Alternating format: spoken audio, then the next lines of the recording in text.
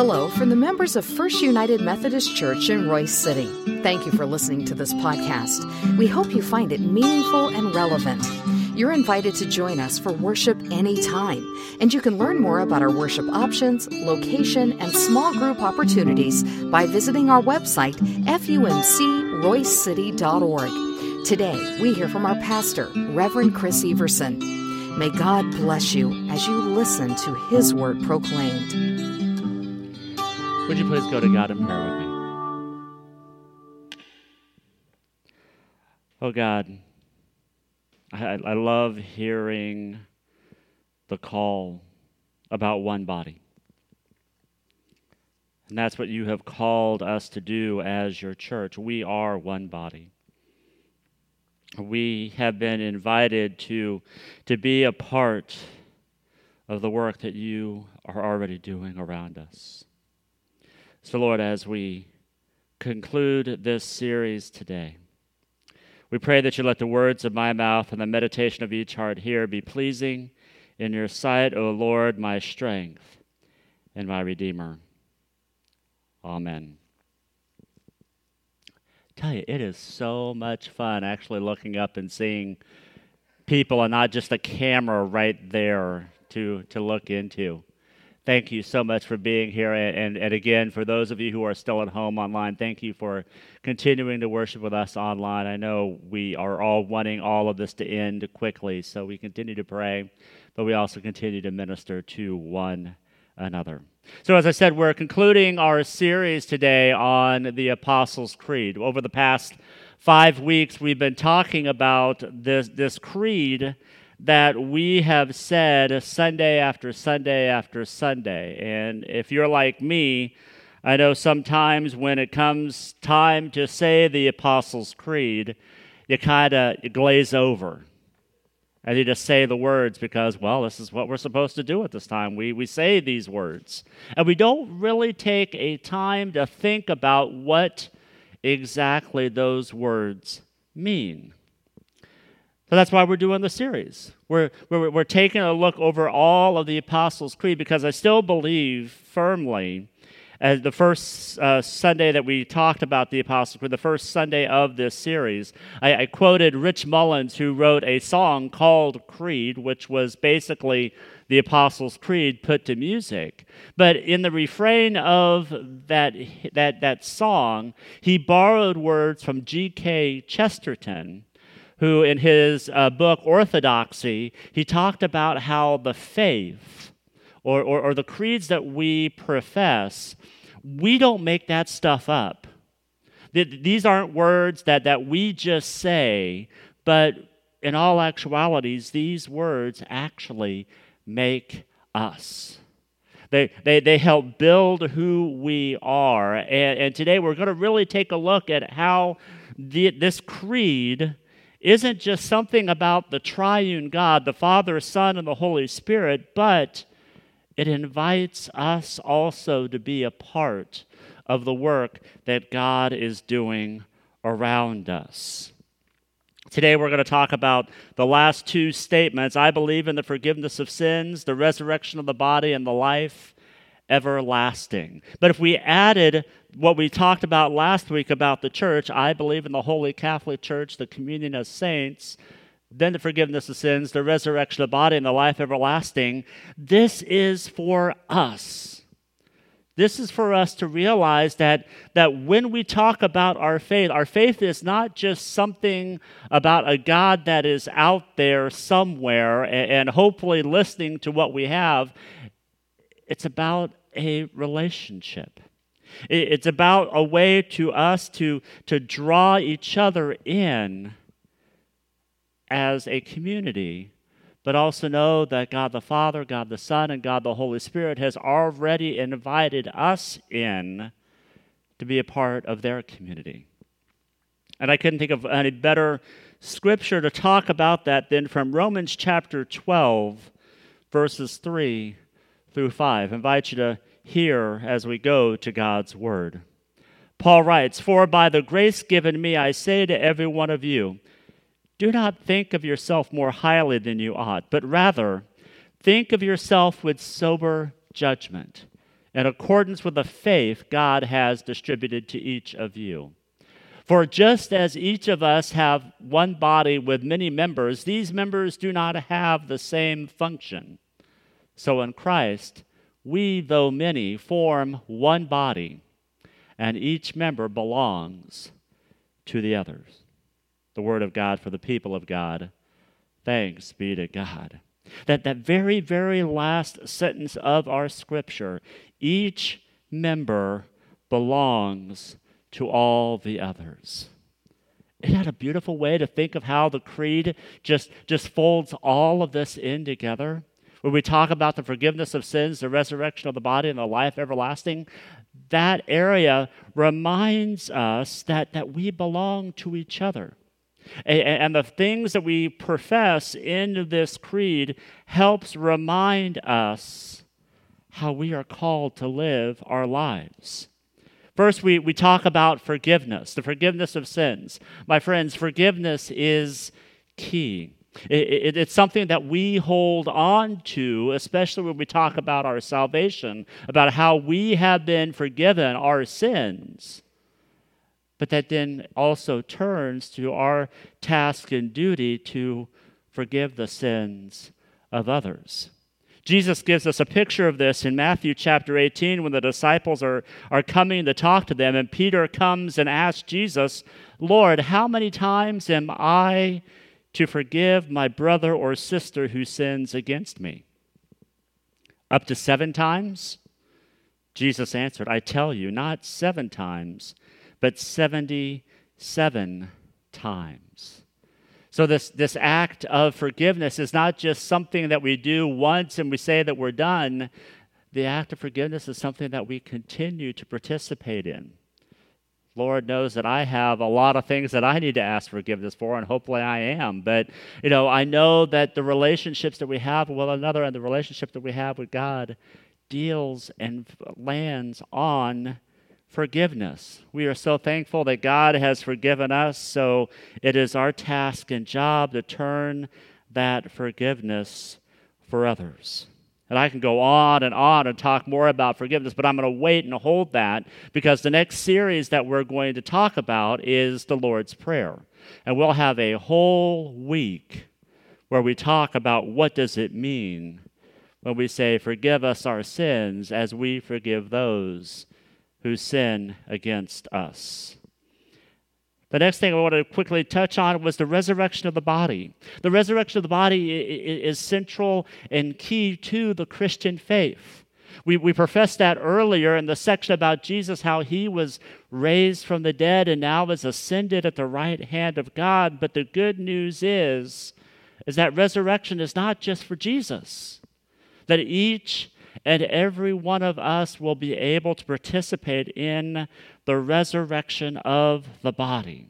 And here's one of the reasons why I think that's important and why that's true.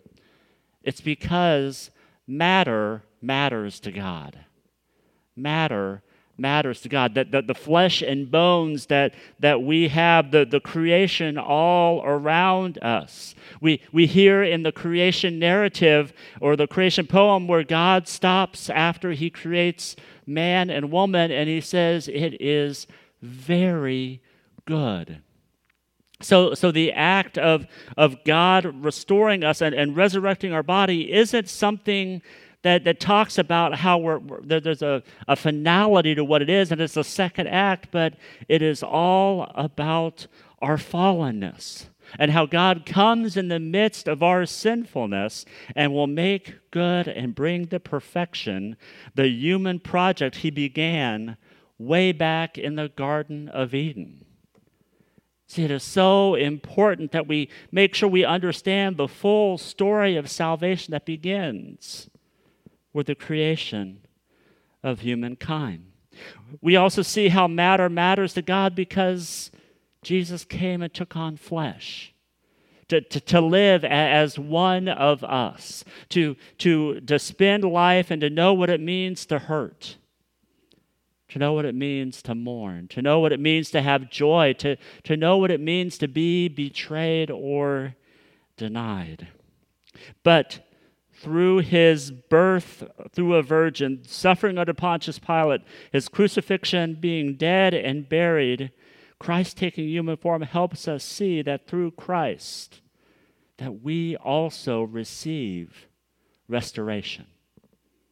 Restoration. I love that word, how beautiful that word is. God will come and completely restore his work that he's already begun. He'll redeem our bodies as well as our souls. Indeed, the entire cosmos will be gathered in a new unity that is an ultimate healing. Reconciliation brings everything together through Christ. Theologian Dallas Willard, he has a quote in one of his books that says this, talking about humankind. It says, "You are a never-ceasing spiritual being with an eternal destiny in God's great universe." Isn't that beautiful? We're not just here on earth just to go by day after day after day. No, we are a never-ceasing spiritual being. And we have the joy and privilege and honor to live in an eternal destiny in God's great universe.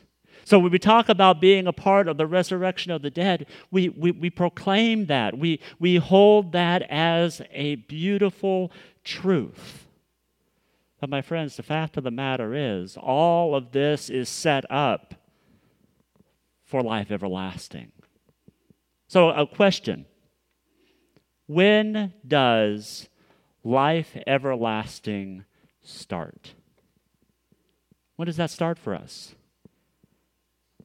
It doesn't start when we pass away. It starts right here and now. We are living life everlasting each and every day. We take a breath into our lungs and exhale.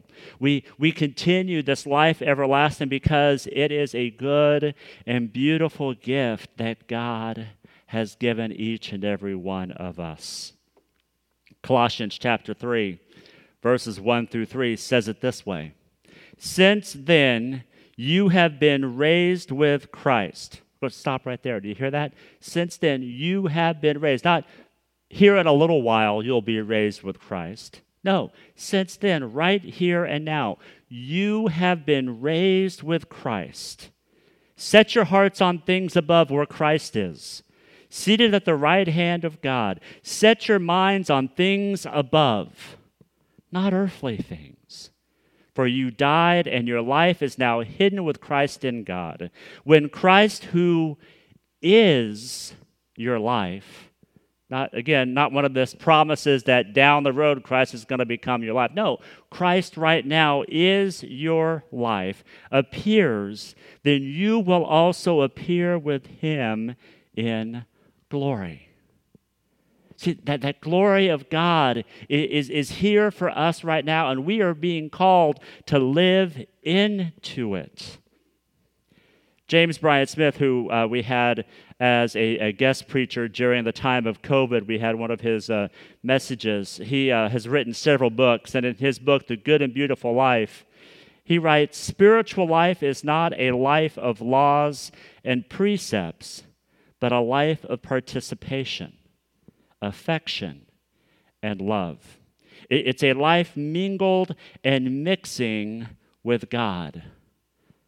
See, the spiritual life, this life that we live, isn't about rules and regulation.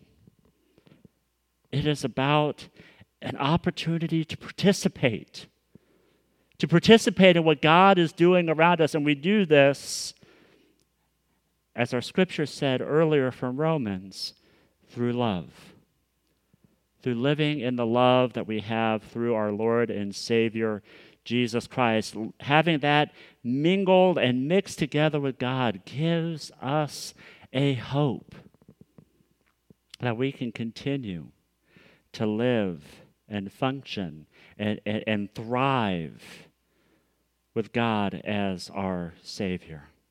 So that's why we celebrate communion.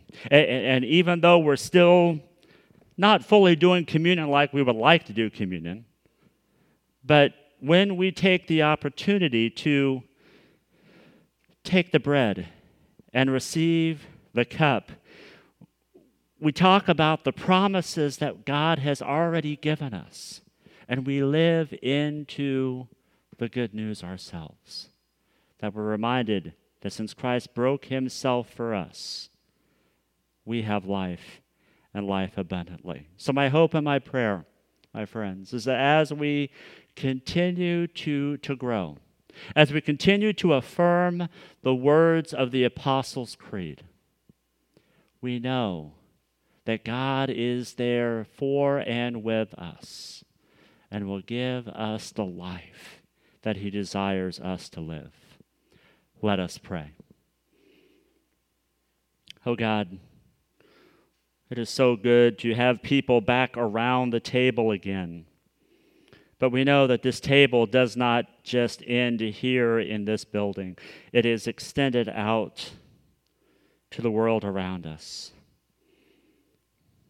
Lord, as we continue to live into the creed through the creation of our Father, through the redemption of the Son, and for the sanctification and renewal given to us by the Holy Spirit, allow us to live into this gift of bread and cup so that we may be the church that you have called us to be. So be with us as we gather at this table again. In Jesus' name we pray. Amen.